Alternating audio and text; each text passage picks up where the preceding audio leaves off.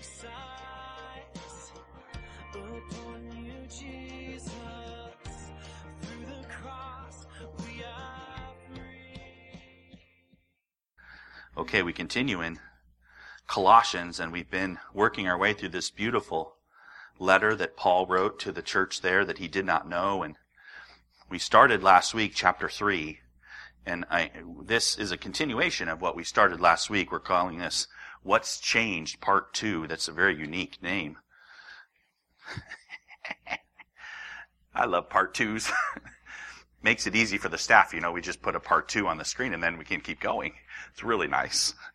But in this case, it's really important, because what I asked last week was you would consider, as we get into this passage that we're in today, of many imperatives, many commands, many things for you and I to do.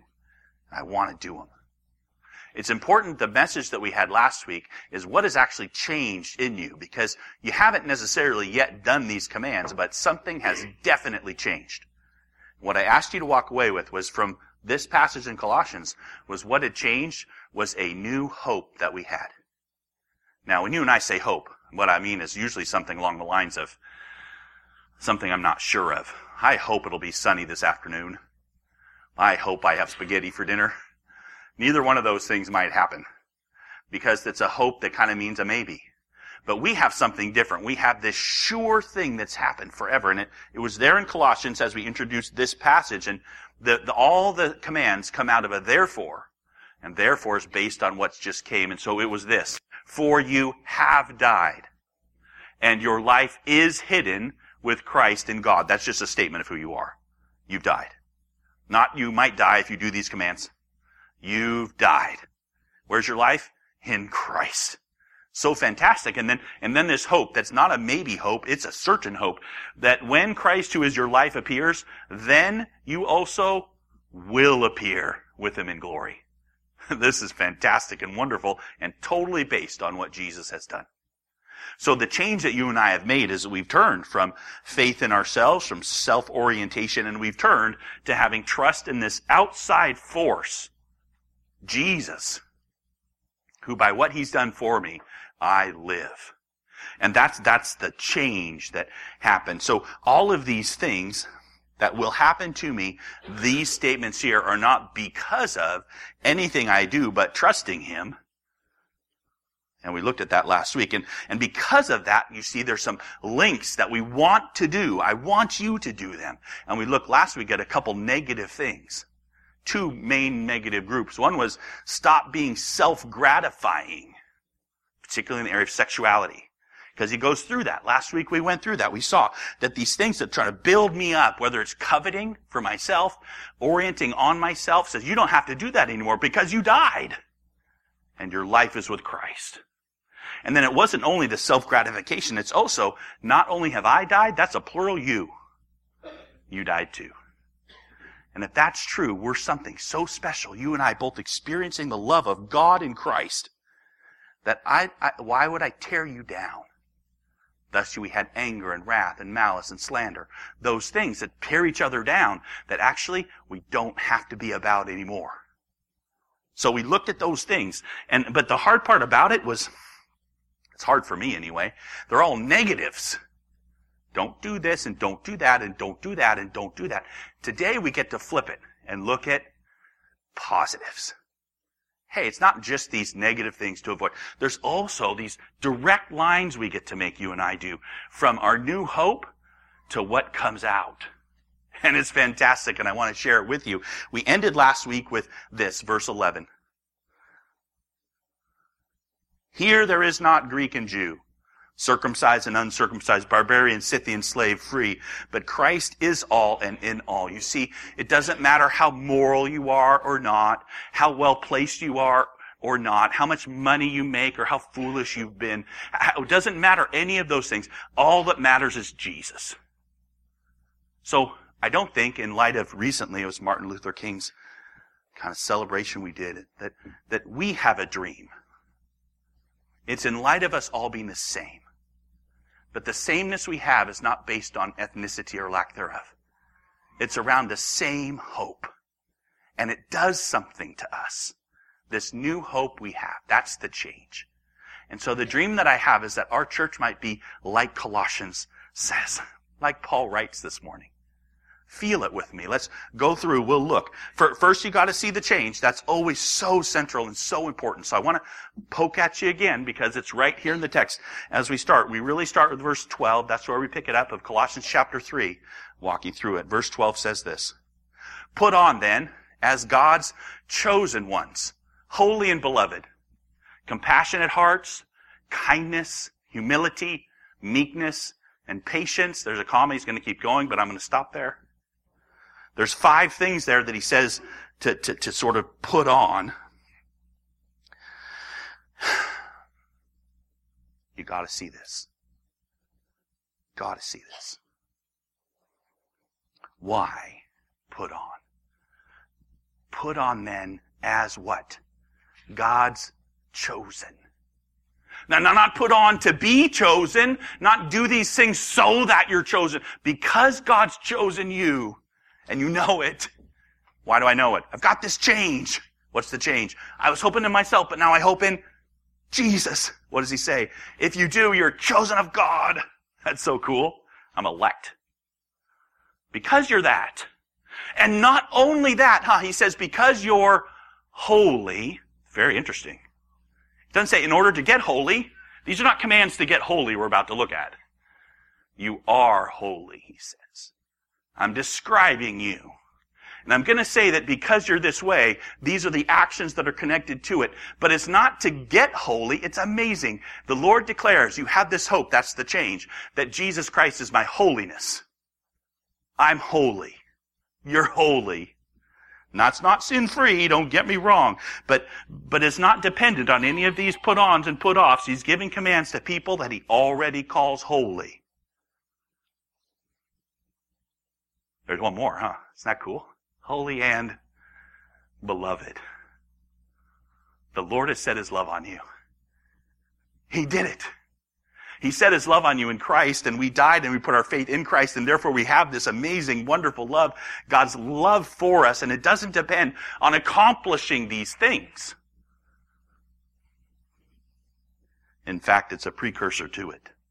So some people will say of this as we get started, of be who you are, act your age, something like that. But this is actually, I think, deeper even. God considers you his. You are holy and beloved by him, and this is what you act out of. None of these commands is in isolation. Please don't hear do this or else, because it's not here. Your dad, he loves you. And he says you're holy, and he says you're beloved, and so you are. And these statements are by God. And we who are not a people, we are now a people. We who are far from God, now we're near him. We who are unholy and profane, now we're uncommon and clean and holy. This is all done by God. This is no connection to my doing. And I'll tell you what, this truth is going to allow us to be self-forgetful. We don't have to worry about that stuff. If you don't get here, then the commands we're about to do are not going to help you because you're going to think they're towards something. And indeed, the world does this. Come on. If you're a guy, if you're a gal, you've probably read leadership books. We like leadership. They take a lot of them. I've read several that basically will take the commands we're about to do, and I already read them so I can tell you. Like, be kind and be humble and be gentle. And they take the principles and they say, this is how you succeed in business. Look, man, if you're a leader who's approachable and humble and you're not a proud person, then you will do better in your business. And guess what? They're right. Principles like this are good. That's not what we're talking about. If you take Christ out of it, you got nothing. So here we are, and we want for sure to be humble and to be kind, to be forgiving, and not just because they're wise principles. Sure they are. But without you knowing your change, you'll be tempted to make them into simply wise principles. And they're more. They're more. Because of the change you have. Okay, so here we go. Let's look at these again. Change matters, you know. This change you've had, that we've shifted from hope in ourselves, from self-orientation, self-righteousness, self-justification, and we've been broken of that, and in humility, here we come over here, and we've taken on Christ, and we have put our trust in him, and this is the change. out of that come some amazing things. Change actually does matter. Okay, look at verse 12 again. There it is. Put on then, as God's chosen ones, holy and beloved, compassionate hearts, kindness, humility, meekness, and patience.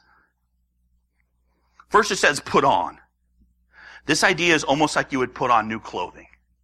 Like, put on this new clothing. I don't know about you, but, well, I went shopping yesterday. Yeah, I'm sorry. It's no fun. If you're a guy, shopping's terrible. I don't like it. But it wasn't for me. It was for the kids. So that made it much more fun. Because I got to watch as their eyes lit up when they saw new clothes. And I don't know about you, but when they were younger, we always shopped at like We Runs down over here. So the store is way cheaper. You get clothes that have been used before, but they can't even tell. But at this point in their lives, they can tell. They know. And not only do they know, they're like, do we want, so you go and you still find it's not that much more expensive, really, if you're careful. But here they are. And when they look at stuff, their eyes light up. They want to try on everything. And when they got to go home with their new clothes, and that's it, they're wearing their new clothes, they're going to wear to school. It's just so fun for them to put on that's this thought. It's not, oh, I got to get my clothes on. It's, I got new clothes. Look, Dad. It's really fun. Look at the things you get to put on because of your new change. That's this idea. Look, you've got new clothes. And then he gives these 5 particular things. All right? The first one, it says, compassionate hearts. So that's the first thing that he wants you to put on, right? It says literally put on these, and the word is there is mercy in your loins. That sound good?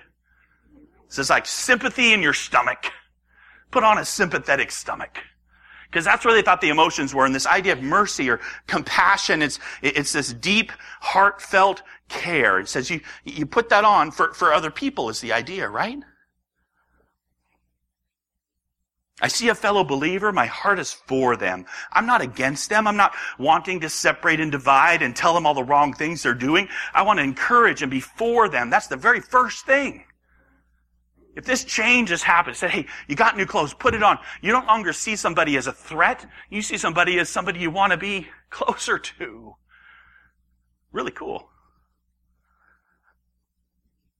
This is because of God's great mercy. We can see it. We see that the heart of God toward me has been one of mercy. Mercy even when I was a sinner. We get to think about putting that on together. Then there's kindness. Kindness. These are our new clothes. So the next thing is kindness. Kindness is this idea of you're thinking the best for someone all the time. But really it's a little bit more soft. In a great way. The word was used for in Greek for wine. I know a lot about that. No, I don't. But I read it's about wine. Wine, when you first get it, is kind of bitter and hard and harsh tasting. And over time it mellows and becomes smooth. And the word for this is kindness of the wine. That it gets mellow, not hard. If you say, well, I don't like that kind of imagery, Dax, I say, fine, but let's look at the Bible for a minute. Here's a word from Matthew chapter 11, verse 30. It says, for my yoke is easy, says Jesus, and my burden is light. That word easy is the same word here that's translated kind. My yoke is easy. Do you feel that? He's not saying, oh, it's so simple. No, he's saying it's a softness to it. It's not a harsh whip. It's an easiness, a softness, and that's kindness. And we get to put that on. So, see, this is my dream for us, is that we be a people now because of the wonderful softness of God towards me. That starts to filter into my heart towards people. That's what he's saying, right? Easy, not harsh, not heavy-handed. And you can see pretty easily how this is connected to the gospel. You died and your whole hope is in the action of someone else for you. How could you ever be demanding and heavy, harsh? Everything you have has been given to you. Everything I have has been given to me. So kindness is our clothing, and he goes there. Compassionate hearts, kindness, humility. Humility, most of us know. I mean, we think of it as lowliness of self or self-debasing. And I think there's truth to that. But I think the best one, he said, not thinking less of yourself, but thinking of yourself less? That's directly, there you are. It says, hey, now, because of the gospel, here I am. I'm able to not even worry about me and just be about my neighbor, others. This isn't so much character as it's a reality, right? It's so central to the gospel. You are nothing. You are no better than anyone else. And yet God in His great mercy, He's blessed you beyond belief. And here you have it all. And it's humbling that it's nothing of me and only of Christ. I don't have better works. I don't have better morals. I don't have anything to commend me to God better than other people. And once you get that and you start to realize what your change is this trust in Christ, you can do that. You can say, okay, here I come, to realize it's nothing of me, it's all of Christ all the time. Remember the Pharisee and the publican? Remember that story in Luke 18 where the guy comes before it to pray and he says, oh God, thank you so much that you've made me so good. Not at all like that guy over there. Yeah, I'm pointing at you. And he's proud of his own goodness. Then there's the guy he pointed at. He's at the other side going, Lord, beating his breast, Father, have mercy on me, a sinner. I got nothing. That's humility, right? And Jesus says the one who went away justified was that second man. We don't have anything. We have just this trust that Jesus did it for us. And because of that, actually that's a change in how we're prone to think otherwise. So we've got to get for us things that we need to do. Humility. That marks us. And then there's meekness here. Kindness, humility, meekness. Meekness, this is often translated gentleness. It's this idea of not imposing. It means you're strong, but you're not imposing that strength on people. You're not out there to push your own peace. I mean, look at this, and again to our Savior, a couple verses before in Matthew 11, He said this, come to me, all who labor and are heavy laden, and I will give you rest. Take my yoke upon you and learn from me, for I am, here's the word, gentle, lowly in heart, and you will find rest for your souls. So we have this peace where the change that's happened in us of our transferring from our own merit-based system, transferring over to this receiving the gift of Jesus, that now we can be gentle. Gentle means we don't have to impose on people. We're a people that others find rest around. Allowing other people to find rest with you. You are for them and you're not imposing, you're humble. It all paints this beautiful picture of what we could be. And then there's patience. Again, patience is something we use a lot. I mean, isn't it about other people's sin, though? A lot. Foolishness of others doesn't drive us to sarcastic cynicism or to despair. It's the opposite of defensiveness or retaliation or revenge. It's just willing to let time go by, not having the right and imposing some peace, but being patient with other people's failings, or even your own, or the poor insight of other people that they don't understand, but you're not going to hit them, you're going to wait. You're going to be patient. So not saying to other people, you got to have these characteristics, but wanting others to experience them from you. This is a beautiful, and they all kind of go together. It's just a wonderful picture that he paints for us of what it's like to respond to the gospel, to respond to this new hope. And I want to point out a couple things before we move on. One is I just want to point out that all of these things Paul's after are heart issues, right? I mean, he's not saying that what happens is that he's wanting you to try and get granular about the application of it because you can apply it in 25,000 different ways. We're tempted not to see this, and so to say, well, if you really have compassion, you'll serve at the homeless ministry on Tuesday night. That would be wonderful. Do it. There's nothing wrong with doing that. In fact, it might be a real act of compassion on your part. But that's not what he's talking about, right? He's saying all the things you do and all the ways you are a person who is like this. He's saying that your changed hope leads you and should lead you towards self-forgetfulness and towards a softness towards other people. You might not be able to help them get where they want to go. The idea is not, because this is where the world goes, they go, hey, this is not an end. This is not the main goal of your life. It's coming out of what's happened. The world makes it the end, so that this is what you have to do. This is only get the. So I'll give you a couple examples. Here's one. My child right now, she wants to do an aerial. You guys know what an aerial is? Help some of you shake your head, because I had no idea. But I do now. So it's where you do a cartwheel, but without the hands. See the whole flip, and your head just goes, but there's no hands? And I was like, that sounds like the most foolish thing in the world.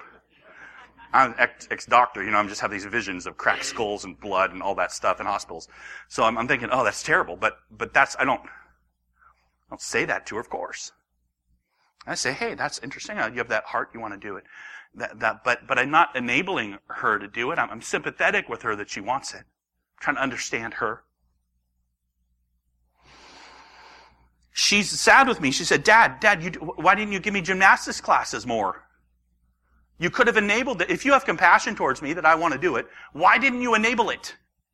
Why didn't you got there's gymnastics I could do? When instead, as her, parents, we don't do classes every single day of the week. We thought it was more important for her to do piano and some dancing. So do I lack compassion for her desire? No. I can have compassion. I can talk with her. I can even say, hey, it's probably maybe foolish for you to try and do that right now when you have no skill to do it and you just want it. I can sit with her in the truck. I use that to mean kind of this illustration where someone's driving their truck down the road and they slide into a ditch. And the thing that you drive up to them, next to them, and the thing we think compassion is or kindness is or gentleness, let's get them out of the ditch. That's how you're going to. Sometimes really compassion is you go sit in the truck with them. Say, hey, here I am in the truck with you. I love you, kid. I get it. You have things that you want to do that you can't do. Dad's got it too. I'll never be president. No, I didn't say that. That would be terrible. Nor do I want to be president. But the reality of that. Just to say, hey, compassion, heart, kindness, gentleness. They're not necessarily that you're enabling the person to do where they want to go. Use another example, people come in the church all the time who are homeless and they'd like to get bus passes, and the church doesn't do bus passes. We do food. We give people food. We hand out bags. You guys give money. It's fantastic. We pass out food. That's what we think we can do. But that doesn't mean I don't have sympathy for someone who comes in and wants to get to Alaska.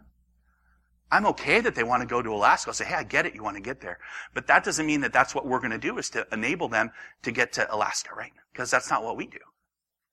So sometimes the compassion and the heart and the different things we have, it's how you are. It's not oriented on, well, then you've got us to get everybody's need and get them all met because no, back up. It's a response to the gospel. It's you being who you are. It's you being a compassionate, kind, humble, meek, patient person. So that's one thing. And the other thing, I just want to make sure you see how connected to this hope this is. I kind of been stressing that all the way through, but you need to see it. You need to really feel it, I hope. I mean, we should put on these things, but they're not disconnected to the change. They have to flow from it. These things become beautiful to me because I see how they're connected to this change that I have, that I hope in Jesus. My hope in Christ and my understanding that you hope in Christ, and this is our change, becomes the ground out of which this whole way of life here that's described becomes beautiful. It's not something that I'm grabbing. It's something I say, look, what's changed? I want to do this. I do. I want us to be like this. We put these on directly because of the hope that we have, and there's several more. They're even more tightly tied to what's happened to us and what's changed in our own hope now being in Christ. Look with me. Verse 13. Because he keeps going, it's a comma, these 5 things, and he says also here, bearing with one another, and if one has a complaint against another, forgiving each other, as the Lord has forgiven you, so you also must forgive. So we put on bearing with others, what? In their wrongness, right? I'm bearing with the things I don't like about other people. In their falling down, not cutting them off, but wanting to forgive. And I get that because the Lord has been kind to me when I'm ugly. His steadfast love never fails. So I see it, but then he says this forgiving thing, and I just want to point out, it's really fun. I mean, the importance of forgiveness is huge. But this phrase right here, where it says, forgiving each other as the Lord has forgiven you, so you also must forgive. The words must forgive aren't even in the verse. Well, why did they write it? Because feel it. As the Lord has forgiven you, so you also. That's literally what it says. You see where the emphasis is? You see where the weight is? Do you taste the forgiveness of God? Because the Bible says, and we're really clear on it, right, that he who has been forgiven much, you can fill it in, right? Forgives much. If you would sense the great forgiveness of God for you, the depth of the forgiveness of God for you, you would forgive easily. And this is the emphasis here, as the Lord has forgiven you. And He has. Oh, the wonder of it. He's done it. In Christ, He sent His Son, and He died on the cross for our sins, all the sins I've ever done, all the sins I'll ever do, all of them. So, you also. And you feel it not as a hard command, but as a depth of what God's done, right? It's simply amazing. We've been utterly forgiven by God to the point where He has embraced us. And I think of, if you don't, I think of one of my favorite parables, the prodigal son there in Luke 15, where the younger son comes to the dad and he says, Dad, I wish you were dead. Give me the money that I'd get when you die, because I want it now, dead father. And the dad doesn't say, get out of here, kid. He says, okay. Here, kid, have it. He goes and squanders it, and he runs from the dad, and he's in his dregs, and he's living with pigs, and he's starving. He finally thinks, man, I'd love to be a slave in my dad's house. And he comes back to running and walking to the dad's house, probably in some shame and guilt and fear. And the dad sees him from a far way off, and he picks up his robes, and he runs out, and he grabs him, and he hugs him, and he restores him. That's a picture of us. Not the dad, the kid. And the great Father that we have who embraces us when we're still a sinner. We don't deserve it for a second. And there it is, and that forgiveness. And out of that we forgive, right? If you believe the gospel, you've been forgiven so much, and that's the flavor of the command. Do it, of course, but it's so central to your understanding that this is what happens. Forgive. And above all, verse 14, put on love, which binds everything together in perfect harmony. Oh, love. That reflects all of this, right? 1 Corinthians 13, you can go through and it says love is patient, which we've already had. Love is kind. So you've got these pictures of pieces that have already been described even right here. And really, love is what it's about. It's what we've been urged to put on. And it binds it all together. Why? Because God is love. If you really want to describe what God has done for you and me, you're describing the change that you and I have discovered is this reality that I can't earn my way to heaven even a little bit. I've got to put all my rocks, all my eggs, everything I have in this trusting the love of God for me. 1 John 4, where it says that while we were yet sinners, He died for me. It's talking about His love that doesn't end. And therefore this binding together is something we desire, we long to experience together between each other. Why? Because it reflects the new hope we have. Put it on, says Paul. Of course, put it on. That's what this experience of life is the experience of love. So you think through with me so far, and all the things we've talked about, they all reflect right relationships. We're really talking about how the church should function in light of such a great salvation, the hope, the assured hope we have in Christ, right? Our relationships are restored, and the Bible word for that is peace. And that's where he goes. He says, and let the peace of Christ, verse 15, rule in your hearts, to which indeed you were called in one body, and be thankful. This isn't, don't fight, you guys. Don't have squabbles. No, this is deeper. This is peace. There's a rightness. Go ahead, take it in. A sense of rightness in relationship. Not because no one sins. Not because you do things rightly. But because you are called by God to one body. That in my daily living, boy, if you guys follow me around, I don't deserve right relationship with anybody. I'm about as holy as a bag of pork rinds. I shouldn't say that. I don't think that actually pork rinds are pork. Pork feet. And yet God, in His great love for me, He's made me holy by the blood of Christ. And He's made you holy too.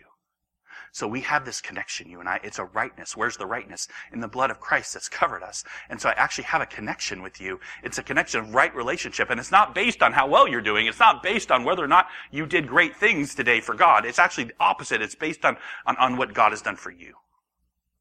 And me.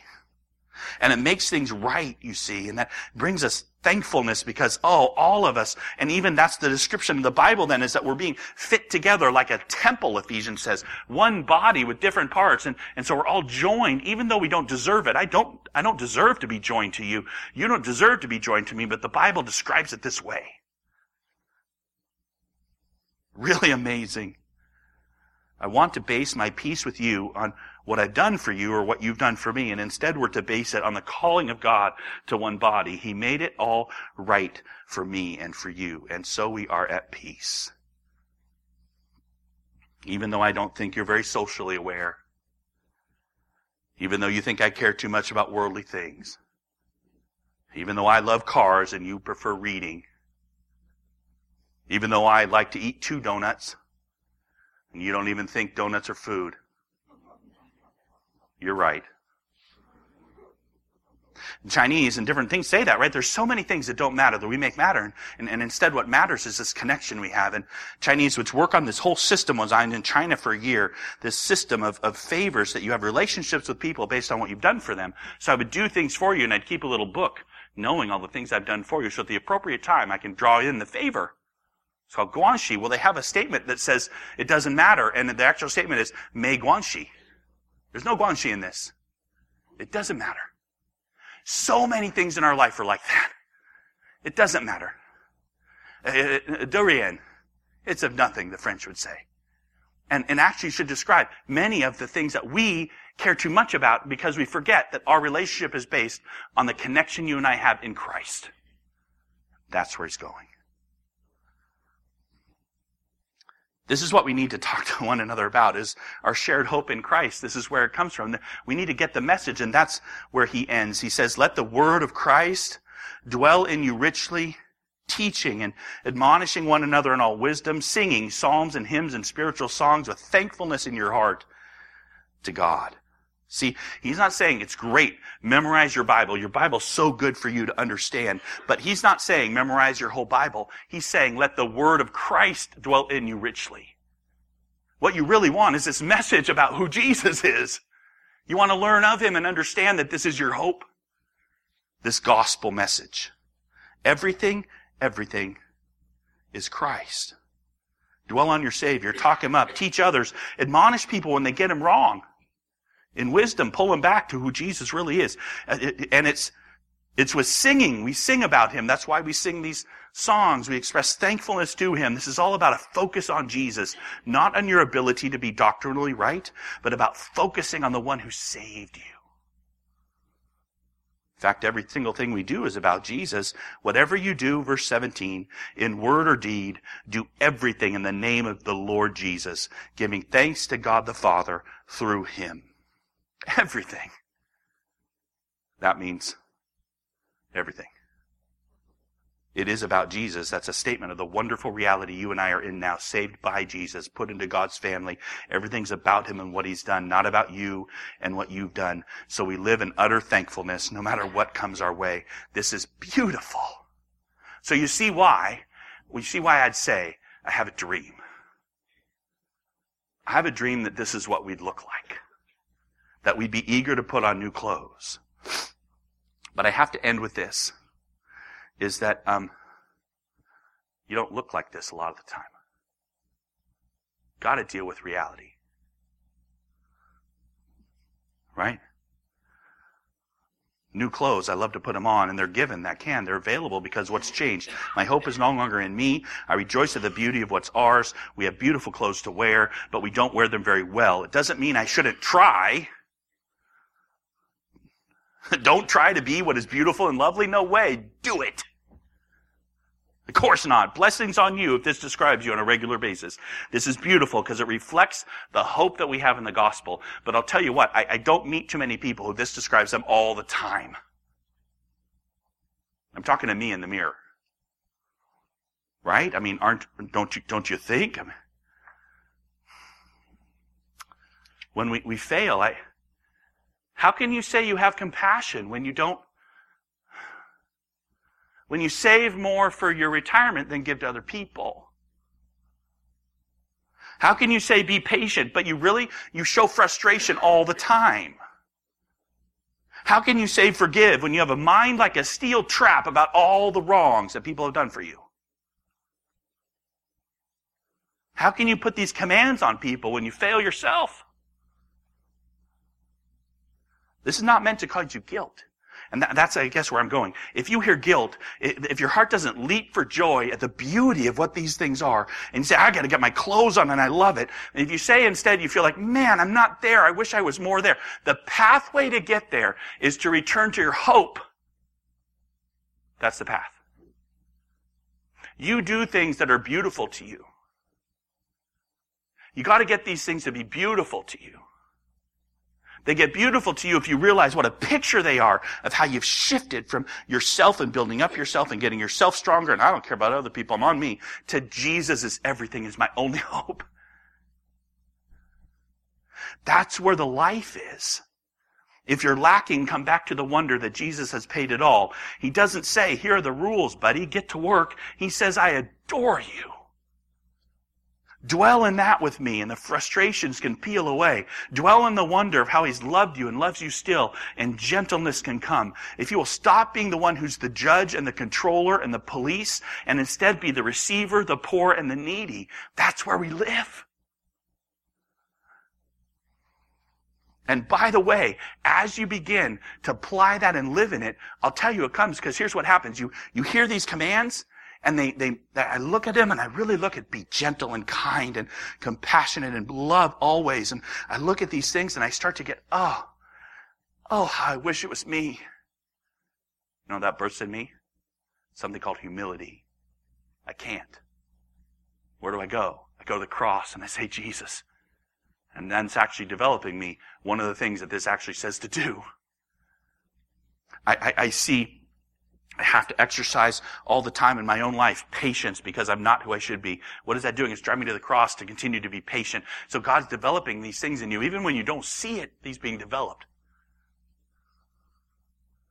But the heart of it is the change that has happened to you and me. What has changed? Change is I am so set. The Lord has paid for me forever. I died. My life is hid in Christ.